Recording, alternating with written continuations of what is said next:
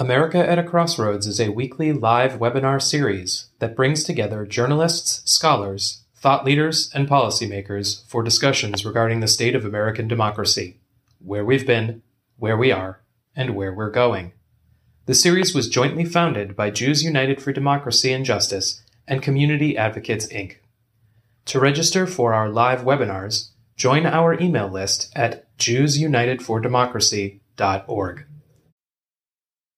Now to introduce tonight's panel and moderator, one of the founders of Jews United for Democracy and Justice, former Congressman Mel Levine. Mel has been an essential part of the America at a Crossroads team, helping us craft our programs and securing countless guests, including tonight's. We wouldn't be the same without him. It's a pleasure to welcome him back. Mel? Thank you, David. We wouldn't be the same without you either, or Janice or Zev. It's been a real pleasure over all these months, days, programs, and years working with you guys. I share your extraordinary pleasure about welcoming Professor Laurence Tribe. Nobody could be a more appropriate speaker at this time. Very briefly, because it's pretty difficult to encapsulate his extraordinary career, he was born in Shanghai, clerked for U.S. Supreme Court Justice Potter Stewart, and then joined the Harvard Law faculty in 1968, where he had an extraordinary career. He was a prolific writer and author and revered by his students because of his constitutional knowledge and ability to teach it. His students have ranged from President Barack Obama to Chief Justice John Roberts and Justice Elena Kagan, Jamie Raskin, Attorney General Merrick Garland. I also think Adam Schiff was a student of yours. Yes, he was. And and they're all very proud of being your student. I'm going to take the liberty of a very brief personal story regarding Professor Tribe that he will not remember, but that I have remembered for almost half a century. In 1973, I was a very young aide to California Senator John Tunney, who had become chair of a judiciary subcommittee on constitutional rights. He needed a witness who was a sophisticated scholar of the Constitution. I don't remember the subject matter, but I vividly remember Professor Tribe's performance. He had been highly recommended. He got to the law school actually during my third year, but I didn't know him. But by the time of this hearing, he was extremely well known, at least among my friends. I was told we couldn't have a better witness. We invited him to testify. Again, I don't remember the specific subject, but what I do remember is that Professor Tribe testified and responded to sophisticated constitutional questions without any notes. All of us were blown away, and I have remembered that very vividly for half a century. And today, as David mentioned, no one is more trenchant in describing the range of issues that are threatening our democracy or are clearer about how to combat them. And interviewing Professor Tribe is a very long-time friend with whom I went to college a full decade longer than that hearing that Larry participated in, and who has had an extraordinarily impressive career in journalism, law, and legal education. That's Henry Weinstein, who spent decades as a journalist at the LA Times, the New York Times, and the Wall Street Journal before going into teaching law. He is now a highly respected professor at UC Irvine Law School.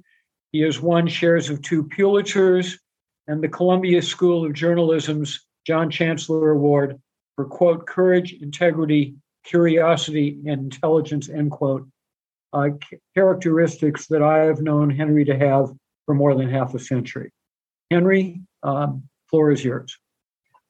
Thanks very much for that kind introduction, Mel. Welcome, Larry. There's a myriad of topics, so let's get right to it. You have spent more than 50 years writing about the Supreme Court, teaching about the Supreme Court, being a law clerk to a Supreme Court justice, and arguing dozens of cases at the United States Supreme Court. Could you give us your assessment of where the court is now? Well, it's a sad story, really. The court, at the time that I was a law student and a law clerk, was in its glory days. Brown v. Board had been decided in 1954 when I was 13, but it seemed to me to emblematize what it was that the court was all about. When I was in law school, Griswold v. Connecticut was decided. When I clerked for Potter Stewart, I ended up helping him draft Katz v. United States, which established the broad principle that the Fourth Amendment protects people, not places, and that electronic surveillance was subject to the requirements of search and seizure. It seemed to be a golden age. And when I started teaching constitutional law, it became clear to me the more I learned about the court, the more atypical that period was. The Supreme Court in the early years was fundamentally the bastion of property and power. It was really not a place to vindicate human rights or minority interests. Dred Scott, of course, is infamous, but it's not alone. In the Reconstruction period, it was the Supreme Court that undermined civil rights by invalidating the efforts that Congress made to enfranchise former slaves. The Civil Rights Acts were struck down. It was a dark period. Then, of course, there was this brief shining moment. It's almost like Camelot, but it was brief. It began to end in the Berger years and the Rehnquist years, and now we have a court cascading toward minority power, very little protection for minority rights, increasingly little protection for the human body, for autonomy, for privacy, lots of protection for corporate power, for wealth when it invokes free speech as a bastion for drowning out the voices of others. So it's not a happy time in the Supreme Court. If I were to begin teaching constitutional law now, I think the court would play a smaller role in the syllabus. It would be one of many enemies of human rights, not the only one, but one.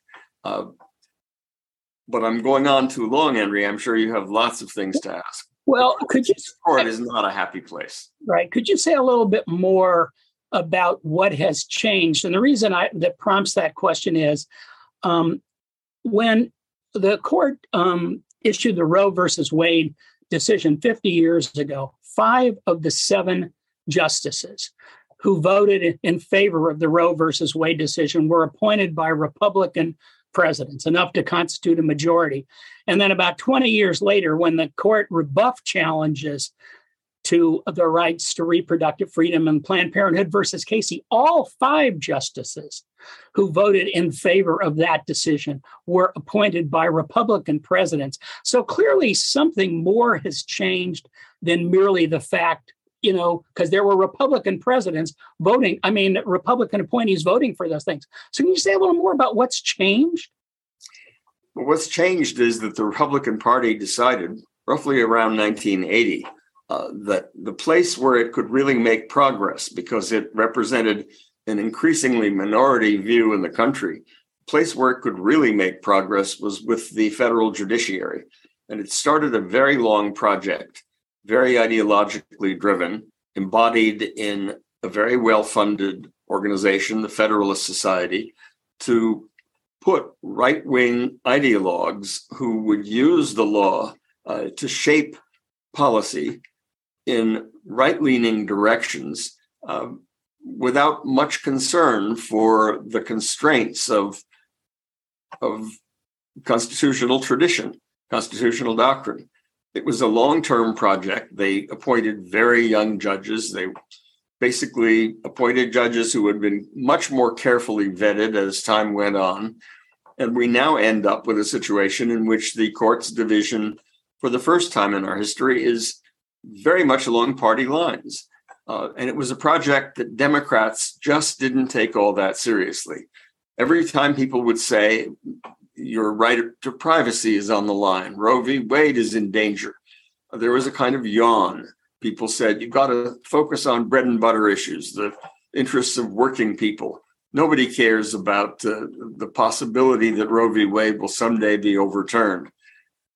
The other side, however, bided its time, kept getting more people on the court with its ideology, and then the rest is history. I mean, we know what happened in Bush v. Gore, 5-4 decision in which Justice Scalia, who had been unanimously confirmed, cast the decisive vote, and Justice Thomas also as part of the 5-4 majority. Thomas, of course, was there for a number of reasons, one of which was that Thurgood Marshall left the court a little sooner than he might have. We now have Ruth Ginsburg leaving the court a little later than she might have.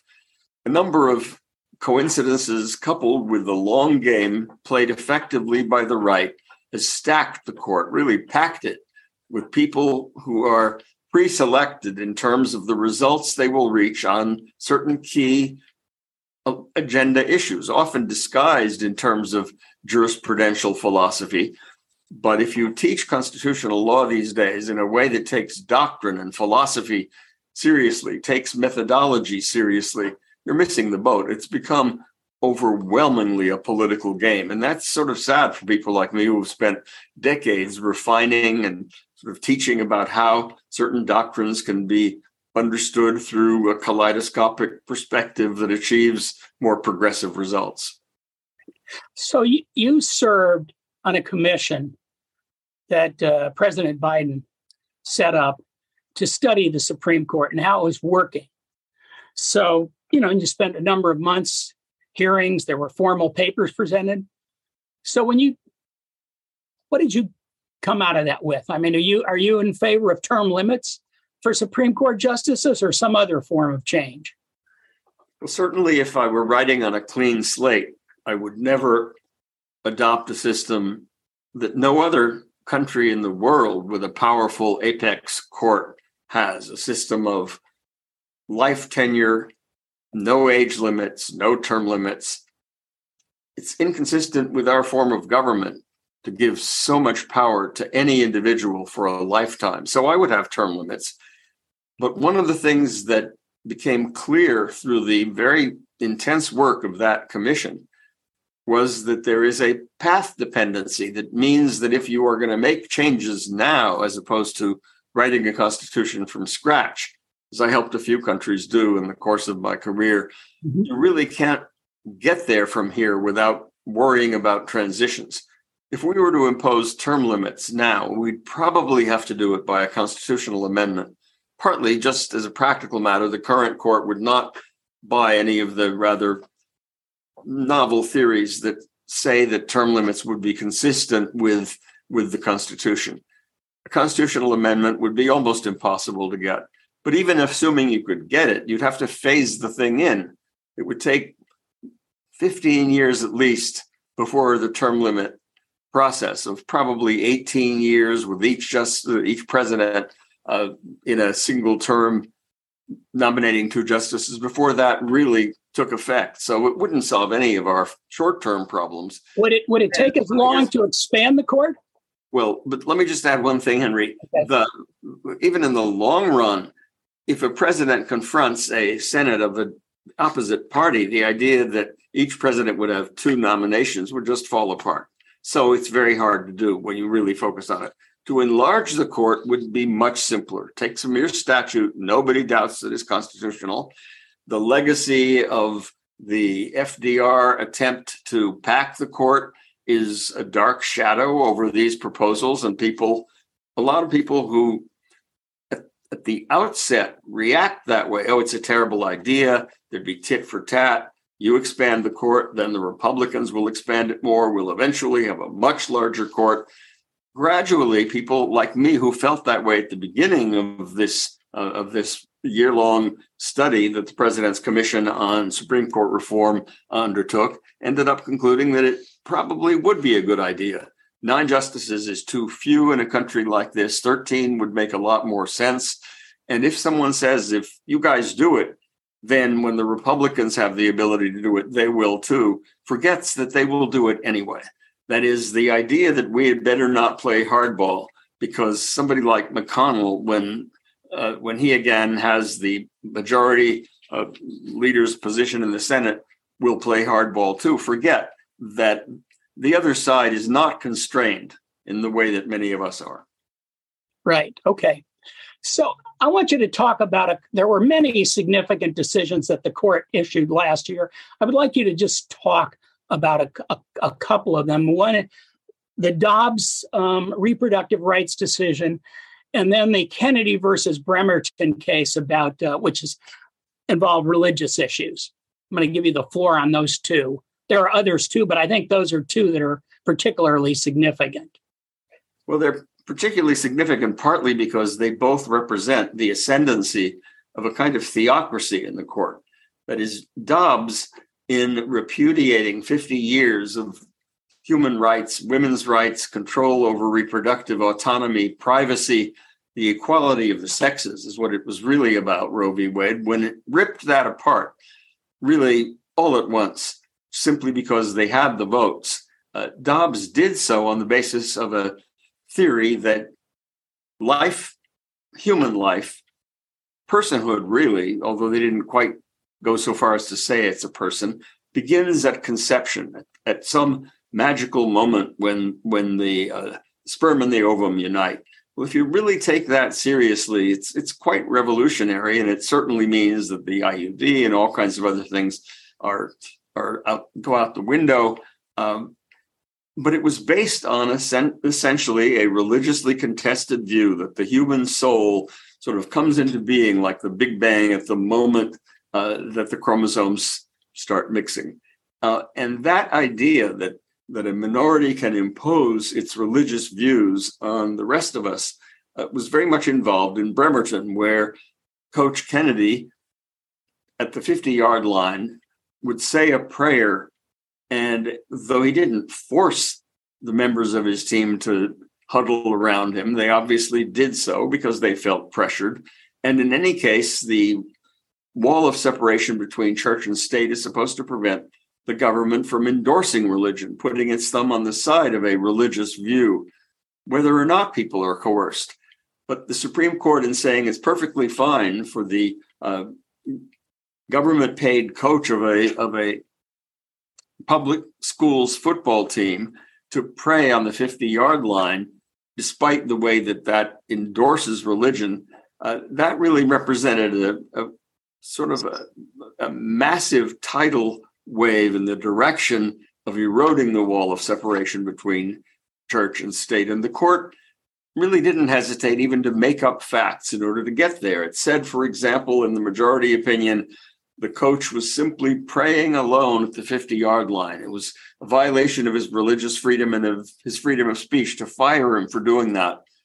It fell to Justice Sotomayor in dissent to say, what do you mean he was praying alone? He was surrounded by his players. They were obviously under pressure. You've just made up facts. And that's the really scariest thing about the current court. It is quite prepared to make up law out of thin air, to make up facts out of an alternative reality, very much like the president who appointed several of these justices.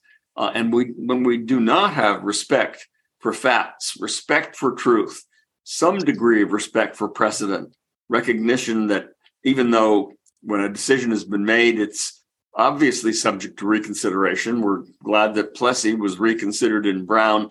Nonetheless, you have to have better reasons than just, well, now there are 5 of us, we've got the votes, and get out of here.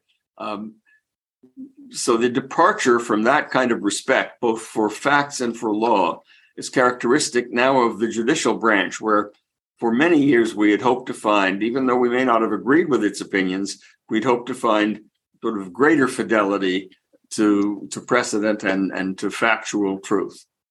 Justice Sotomayor went so far as to put a photograph in her dissent showing Kennedy at the 50-yard line with a lot of people around him. And one of the things that struck me as remarkable was that Justice Gorsuch frequently referred to this as a private prayer. It certainly did not look like a private prayer in that photograph. I wanted to go back to one thing about your comments on the Dobbs decision. One of the things that a number of the justices in the current majority talk about these days is that they have a jurisprudence of originalism. And Justice Alito certainly talked a fair amount about that and going back into history and what you had to show in history in order to justify that somebody had a right. And the one thing that struck me about that, and feel free to disagree with me, it seemed if you adopted that theory in whole, it would kind of wipe out a great deal of constitutional law in this country. After all, women had no rights whatsoever in the U.S. Constitution when it was adopted. Article 1, Section 2 of the Constitution provided that Blacks counted as 3/5 of a person for the purpose of congressional representation, which basically gave more power to slaveholding states. So there certainly were things about the Constitution as it was adopted that seem, at least right now, not particularly perfect. Well, nothing about it is perfect, and no one would claim that. I mean, the Electoral College obviously is an undemocratic institution, so is the structure of the Senate. What a so-called originalist was saying in response to your point about 3/5 of a person basically is that, of course, there are parts of the Constitution that have been changed by amendment, sometimes amendments passed in response to civil war. But the idea that you could change it by updating its meaning is what they resist. But of course, there is no agreement on what the original meaning was of phrases as broad as equal protection of the law or liberty.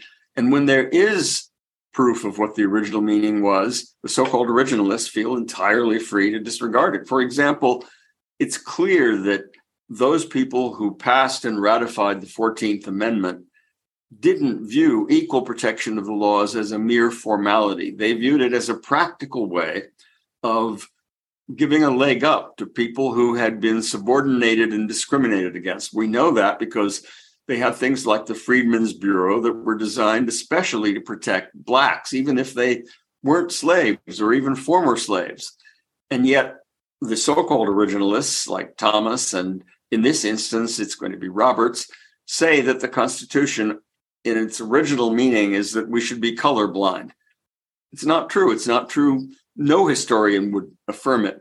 So originalism is sort of a convenient way of pretending not to take responsibility for your own constitutional philosophy, quite apart from the fact that it ends up with people like Alito looking back to a time when Lord Hale, whom he quotes as an authority on the rights of women, someone who believed that women could be burned as witches, when Lord Hale counts for more than the Supreme Court that decided Roe v. Wade in 1973, or the court that decided the Griswold case in 1965.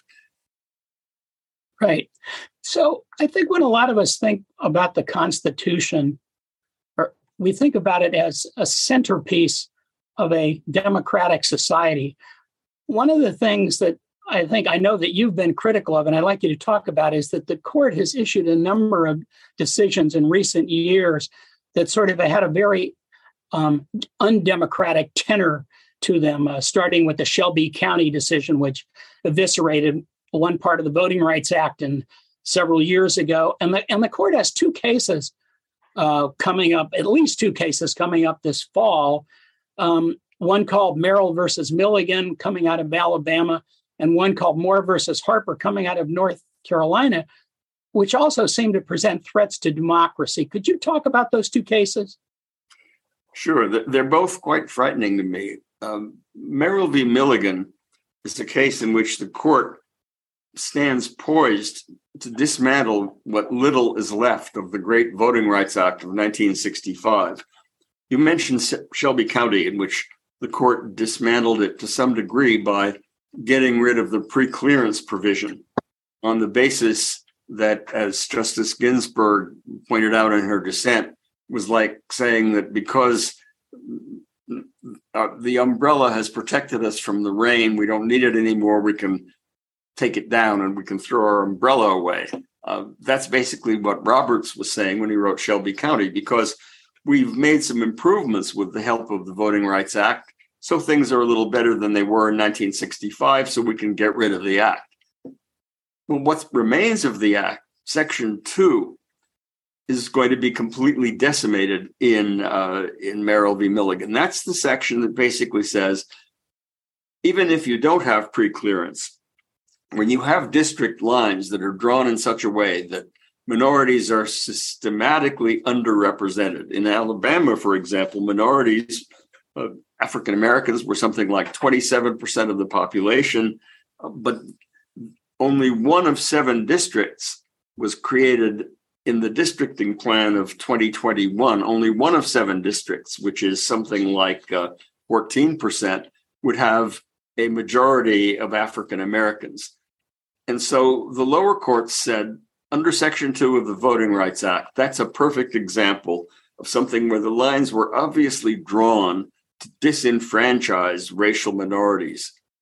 And the court is poised to say, that's racist, because you have to take account of race in order to decide that Alabama is engaged in subordinating racial minorities.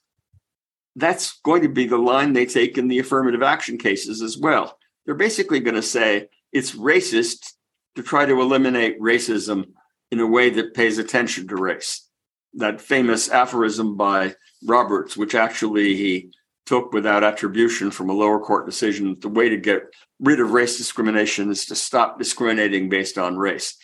That's scary, and it's anti-democratic in the sense that democracy has to be inclusive. It's not just a matter of one person, one vote. The other case that court has from North Carolina, Moore v. Harper, is in some ways even more frightening. That's a case in which the court seems poised to say that in the 2 places where the U.S. Constitution specifies that state legislatures are to determine the method by which representatives are selected, members of the House, members of the Senate to a lesser degree, because that's fixed in the Constitution, 2 senators per state. And in the elector clause, the one that says state legislatures are to determine how the electoral slate of a state is chosen in the presidential election. In those 2 places, state legislatures can do whatever they want, even if they violate a state constitutional guarantee of equality. And that really stands poised to make it easier for minorities who don't prevail in the elections in battleground states to basically pick a DeSantis slate or a Trump slate anyway. So the system, which is already quite undemocratic because of the Electoral College, because of the Senate, because of partisan gerrymandering, the kind of remnants of its democratic features are being systematically undone by a court that is itself as undemocratic as imaginable, not only because, of course, it's supposed to be a counter-majoritarian institution, but because the majority of the justices were put there by presidents who were elected by a minority of the people, and they were confirmed by senators who represented a distinct minority of the American population. So we are moving gradually toward minoritarian rule by white propertied elites who are losing control of the country and of the culture and are fighting back. And they're fighting back by violence, as we saw in the January 6th insurrection, as well as by legal manipulation. So speaking of how the court is functioning now, say compared to the time when you were there, a criticism that's been leveled by conservative for years against the Warren Court was that it was a quote unquote activist court. And one thing I can say about the Warren Court, whatever your general view was, I don't recall, and I studied not as much as you have, but I studied a lot, that I don't recall them ever soliciting cases. Their role was that they were judging cases as they came to them. But in the last couple of years, at least 2 of the judges on this court, Alito regarding public employee unions and Clarence Thomas regarding same-sex marriage and some other cases, have basically been encouraging people to file lawsuits to give them the opportunity to overturn old decisions. That strikes me as a pretty strong sign of an activist court. What would you say about that? Well, it certainly is. I guess I've never thought that activism versus passivity is a particularly useful line. I mean, you could say it was activist for the court to solve the problem of, or at least mitigate the problem of coerce confessions by imposing the requirement of Miranda warnings. It wasn't exactly passive for the court to invalidate lots of abortion restrictions across the country in Roe v. Wade. You could call that activist. But because the values being advanced were humanitarian, democratic values, and values that I think can be defended as central to the constitutional project, it was the kind of activism that I'm quite comfortable defending. The kind of activism we see now, sort of expanding free speech to include spending limitless amounts of dark money or cutting back dramatically and suddenly, and as you say, at the court's invitation on decades of established rights, that's rather dark kind of activism.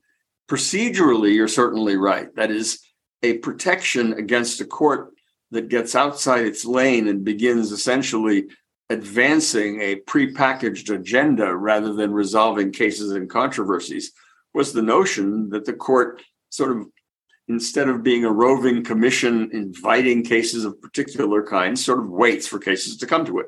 It exercises discretion in choosing among those that arrive, but it doesn't write concurring opinions or dissenting opinions saying, come on, the water's fine, come on in, urge us to overrule Obergefell or Griswold, we're waiting for you. That kind of activism, I think, procedurally as well as substantively, puts the court in a quite different and obviously partisan role. One of my favorite former students, Elena Kagan, I think, said it quite rightly recently when she said, really speaking across the aisle to the Chief Justice, all in public statements, Mr. Chief Justice, don't complain that the court is losing respect.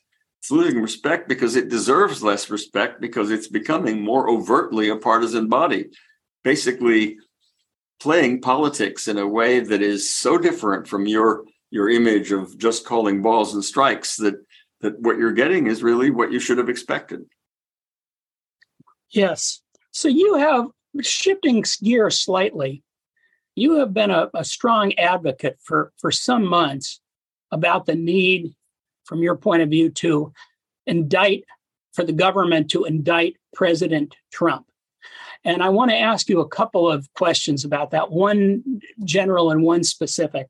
The specific question would be, what, based on the facts as you know them now, what do you think would be the grounds for the Justice Department to indict former President Trump? And secondly, what do you think is the importance of doing that? And I guess I'll add a third one, which is Trump and one of his allies, I'll call him Senator Lindsey Graham, have basically alluded to the fact or suggested that if such a thing were to happen, that there would be riots in the country. Would that be a reason not to indict him if it were true? Of course not. I mean, we can't allow domestic terrorists to hold us up and to say that there's somebody who can be above the law or a whole gang of people who can be above the law. The moment we do that, we have really given up. I mean, there are many threats to democracy. We've talked about some of them. The way in which the government is less representative of popular opinion than it should be.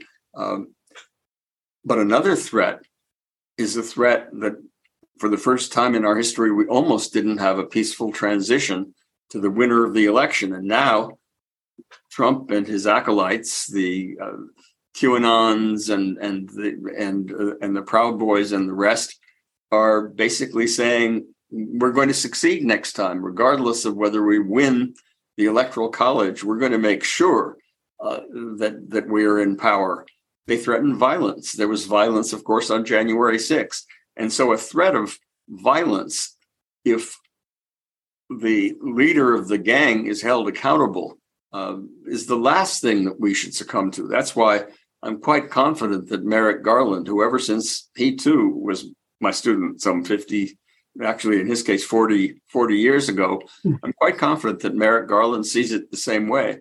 It's not that he started out being determined to indict Trump, but he's followed the evidence and it's pointing to serious crimes. Right now, the most obvious are the crime of espionage. handling top secret information that you steal from the White House when you have no right to keep it, when everyone agrees that it belongs to the government, and putting it in insecure places, clear violation of the Espionage Act, punishable by 10 years in prison. I could rattle off several other things that he's violated in Mar-a-Lago. I think the stalling tactic of the special master is not likely to do anything more than hold things off until late this year. But there is also the violation of the Insurrection Act. Section 2383 of the Federal Criminal Code talks about anyone who incites or gives aid and comfort to an insurrection is guilty of serious federal felony that disqualifies that person from ever running again. There's also seditious conspiracy, of which I think this president is probably guilty, in the attempt to have false electoral slates. The evidence that the January 6th committee is more publicly displaying is being privately developed, or at least developed through grand juries with their rules of secrecy by the Department of Justice. And it's only a matter of time until that ripens into indictable offenses. But the clock is ticking. And if an indictment is not handed down in one or more of these areas by early 23, I'm going forward by a century, by early 2223, if that doesn't happen, then the pretrial motions, the long delay between indictment and trial, is really very likely to lead to something less than a conviction before we have the next presidential election. And that's quite dangerous. Well, there may be one step that was taken on that while we've been on the air. One of the organizers over our event tonight, David Lehrer, sent me a brief bulletin saying that the Federal Appeals Court, the 11th Circuit, had issued a ruling saying that the Justice Department can regain access to sensitive files that the FBI took from Mar-a-Lago, apparently overturning lower court judge's ruling. I have not been able to read the details, but it appears that situation is now fluid. Yeah, I expected that. It seemed to me that there was nothing to be said for Judge Cannon's bizarre and unprecedented attempt to tell the Department of Justice, yes, you can look at the top secret documents for purposes of protecting the nation, but you can't look at them in connection with your criminal investigation. Anybody with any experience knows that you can't do things with half your head or with sort of like the sound of one hand clapping. That was an impossible position. And the Department of Justice wrote a very powerful brief urging that part of her ruling, the part that prevents them from using the classified seized documents that the former president's lawyers weren't even willing to claim in court had been declassified, the way he kept tweeting about or putting social media comments about. They weren't even willing to claim that they'd been declassified. In any event, what happened was, I think, predictable and shows that the reckoning is coming for this president. So far, one government official, a county commissioner in the state of New Mexico, has had the Insurrection Act applied to him. He was the head of a group called Cowboys for Trump, and he was at the January 6th event, and a state court judge there said he could not hold office any longer, and he was stripped of his position. Is there any difference between stripping him of that position and doing something against the former president using that statute? Well, it's not a statute; it's a part of the United States Constitution, and that's Pardon me. Because it's no problem, Henry. That Congress did pass a statute, the Amnesty Act of 1873. That basically excused wholesale a whole bunch of Confederates from that disqualification. Right. This guy, the head of the Cowboys for Trump, argued that the Amnesty Act protected him because it basically removed from the Constitution the disqualification provision for people who take an oath to uphold the Constitution and then are guilty of insurrection against the government. The district judge, county district court judge in New Mexico rightly said that argument won't fly. That provision of the Constitution can't be erased by Congress. And then it proceeded to find, based on a preponderance of the evidence, that this fellow who had been head of Cowboys for Trump was, although he wasn't himself violent, he just entered the Capitol, he was himself an insurrectionist. And that principle could be applied against people who also didn't commit insurrection. He wasn't convicted of insurrection. He was convicted only of trespass. You don't, however, and this court, I think, was right in holding that, need to have a criminal conviction in order to be disqualified under that section. You can be disqualified if a civil court finds by a preponderance of the evidence that you are guilty of organizing, aiding and abetting, or conducting an insurrection. If that were found about the former president, either in a criminal trial under the federal insurrection crime or in a civil proceeding, then he too would be disqualified. Thank you. We have a number of good questions from the audience. Before I start on them, I want to ask you one more broad question. On the top of your Twitter page, at least today, you have a quote from the noted author and social critic Anand Giridharadas, who has written several terrific books. And I want to read the quote and ask you why you put this quote up there. And what he said was, "We are living through a revolt against the future. The future will prevail."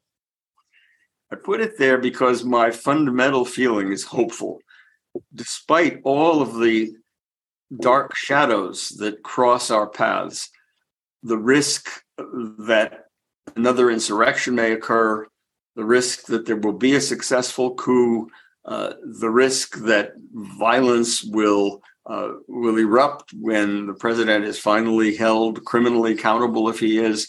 Despite all of that, I have the feeling that the young people and people of goodwill and good faith are going to ultimately triumph. In my article about the terrible Dobbs decision called Deconstructing Dobbs in the September issue, first issue in September of the New York Review of Books, I end on a hopeful note that what happened in Kansas didn't stay in Kansas.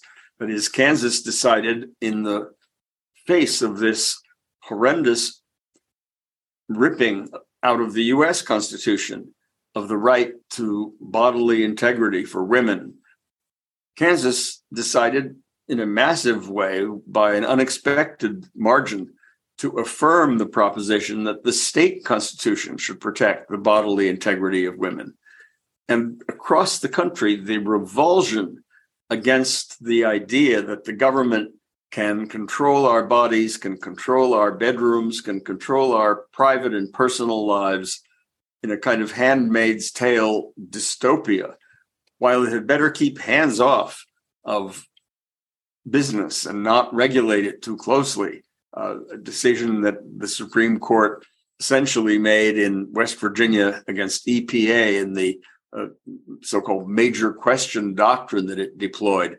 The combination of all that is generating a massive backlash. And that makes me hopeful. It makes me hopeful that the trajectory of change will look forward rather than backward. And that's a feeling that I've had and that I guess reflected in that choice of a quotation. Okay. One viewer wants to know, would it take a constitutional amendment to abolish the Electoral College?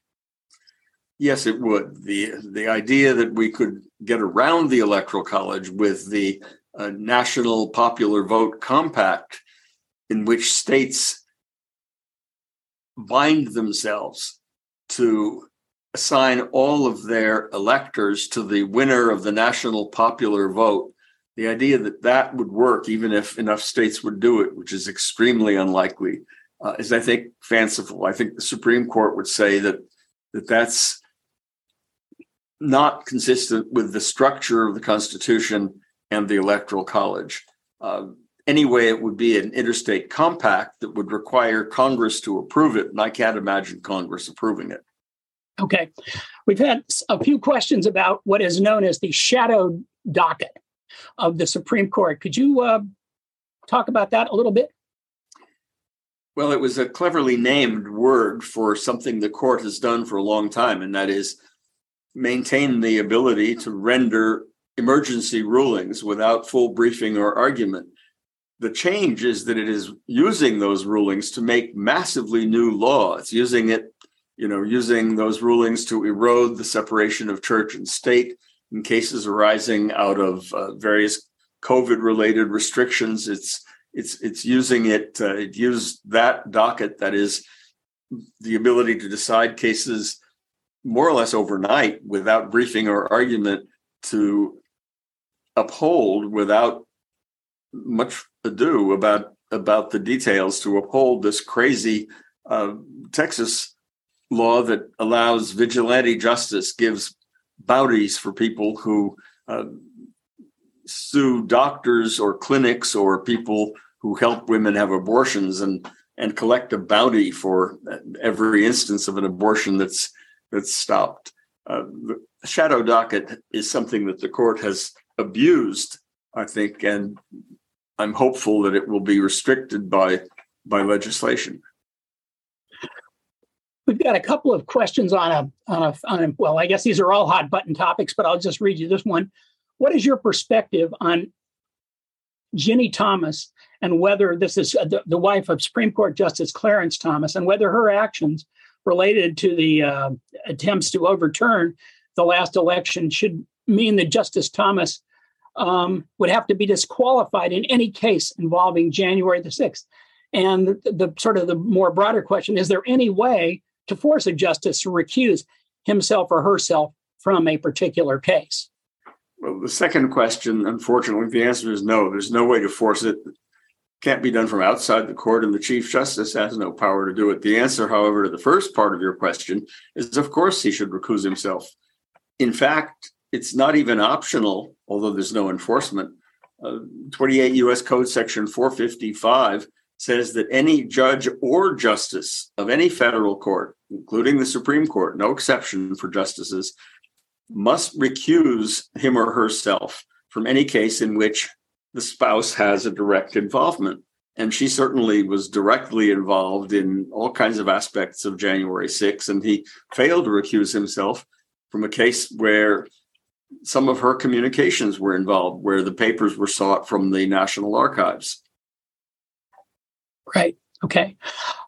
You participated, in fact, you were one of the lead witnesses in the 1987 confirmation hearings of the Supreme Court nominee Robert Bork, who was defeated, as I recall, by a vote of 58-42, which was a significant margin of defeat. I think that was probably the last Supreme Court confirmation hearing where any specific answers were given by the nominee. There was sort of, I guess, what I would call a lot of ducking and feinting since then. And some members of the audience want to know, is there any way that the senators can get more clear answers, more specific answers out of nominees? Unfortunately not. The only way they can do it is by refusing to confirm someone who is dodging and weaving and basically not saying what they know. But the trouble is, it would be disqualifying, clearly, for a justice to say in advance how he or she would rule on something like whether Griswold should be overruled or Obergefell should be overruled. I think the hearings themselves have lost their utility. In the Bork case, it was kind of a national seminar on the Constitution, and he sort of told us what he believed, and the majority of the Senate said that's not the Constitution we believe in, and that's the way perhaps it ought to work. But people took from that the lesson that they should just hide and they should figure out clever ways of saying nothing. The president knows what the justice is likely to do in various cases. And in the case of Trump's selection of Gorsuch and Kavanaugh and Barrett, he made no bones about it. He said, I'm going to pick people that have been vetted by Leonard Leo and the Federalist Society to be sure votes to overrule Roe v. Wade. And he delivered. But of course, when they were asked, what do you think of Roe v. Wade? They went through the mumbling, oh, well, it's obviously a precedent of the court. Well, of course, it's a precedent of the court. That doesn't tell you what they'll do with it. And, if they really knew for sure what they would have done with it, that would have been disqualifying. Unfortunately, they probably did know because they had a clear agenda. Right. So one of the two cases that are coming up before the court this term, one of the issues is what the key issue is whether or not that the court should overturn a decision from nearly 20 years ago, Grutter versus Bollinger, relating to affirmative action in college admissions. And they're asking that this be overturned. And so one of the viewers asked specifically if you could address the case against Harvard University in this regard.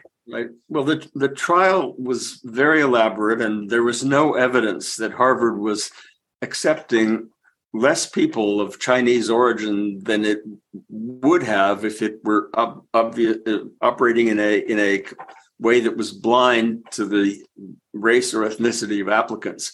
But I don't think the court is going to be affected by that record. It's simply going to say Harvard admits that it pays attention to the racial and ethnic background of applicants as one factor, and that is in itself unconstitutional and a violation of federal law. That's what I'm quite sure they're going to say, even though they, as I indicated earlier, can't look to the original meaning of the 14th Amendment to justify that.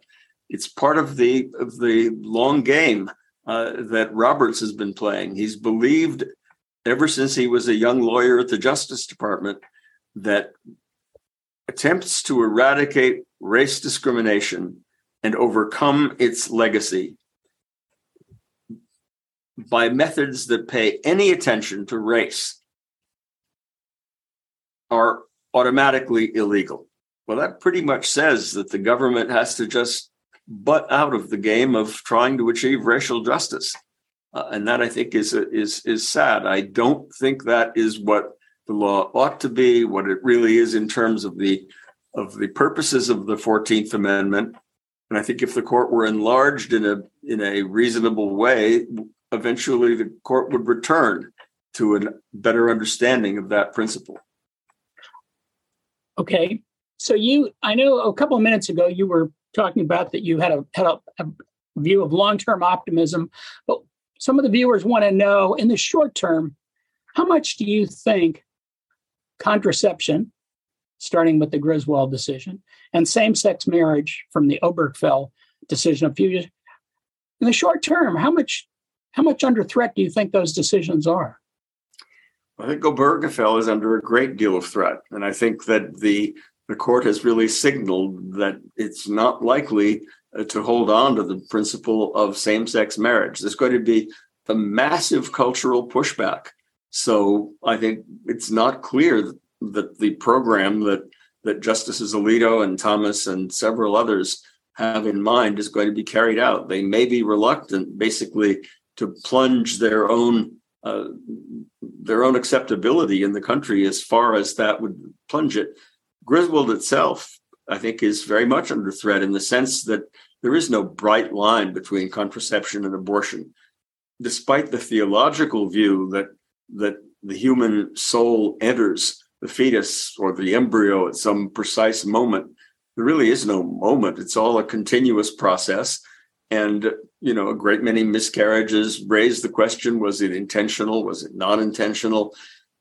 The entire area of reproductive decision-making and medical assistance to women who are pregnant or might become pregnant is very much up for grabs. And as a practical matter, more and more people are afraid of performing procedures that somebody might call an abortion. So I think that's an area where we're really facing short-term as well as long-term trouble. Okay. One viewer asks, following up on your comment about that you can't make a Supreme Court justice recuse, is there any way that a Supreme Court justice could be impeached, and is there any history of it? One Supreme Court justice was impeached but then acquitted. It's really extremely difficult to establish, as one would have to, that the justice has committed a high crime and misdemeanor. I think the prospects of impeaching someone like Clarence Thomas are close enough to zero that for someone like me who wants to make a difference, I just don't want to concentrate my efforts on something that hopeless. Well, sounds a good practical answer. I have to say, I find it more than a little ironic that Clarence Thomas, who has spent a lot of time criticizing decisions of the Warren Court, that there's one decision of the Warren Court that he has never criticized, and it's the one that allows him to be married to his wife, Loving versus Virginia. What's your view on whether the filibuster should be done away with? I think it ought to be. I see nothing worth saving about that profoundly anti-democratic device. And the argument, and it's made by a number of Democrats as well as Republicans, that the filibuster is an important protection for minority rights in the Senate, and that if we get rid of it, we will someday regret it. I think, again, as with enlarging the court, makes the mistake of assuming that those who have an opposite view are not going to get rid of it when it serves their purposes to get rid of it. So, got a time for a couple more, I think. Today, as you know, the Attorney General of New York announced a massive lawsuit against Trump, 3 of his children, alleging a myriad, 220 pages worth of illegalities in conducting his business. And the question that comes from a viewer is the following. Some legal experts were saying today that it would take years for the state of New York to get a judgment against Trump because of the slow way that our justice system works. Why is this true of high-profile people like Trump, but not of average Americans? Well, I think the system is not well designed to protect people without much money. It's why when I was asked to head up a new project called the Access to Justice Initiative in the Obama administration, I kind of launched a new office that was then shuttered in the Trump years and has been reopened under Merrick Garland. It'll take a long time, really, to make the system of justice as equal as I would like it to be. But I think the fact that the day of reckoning looks like it may really be coming for Trump is encouraging in that respect. That is, it did take 3 years of investigation, I think about 3 years, maybe a little less, for Letitia James to compile an absolutely devastating case. I haven't read the whole 220-page complaint, but it looks like there's a devastating case that Trump personally and repeatedly organized a system of defrauding banks, insurance companies, and the Internal Revenue Service in ways that fully justify her criminal referral and the remedies that she asked for in this civil case. So I think justice is coming for at least that powerful character. Well, I think that's probably a fairly high note to conclude on, given that there were a number of downbeat things. And I want to thank you for responding fully to all the questions, unlike many of the nominees for the court recently. And I also want to remind the audience of our next program, which, as Janice said earlier, that Ruth Giat will be on talking about her new book about autocrats and questioned by Larry Diamond, the distinguished Stanford political science professors. Good night to all. Good night, and thank you.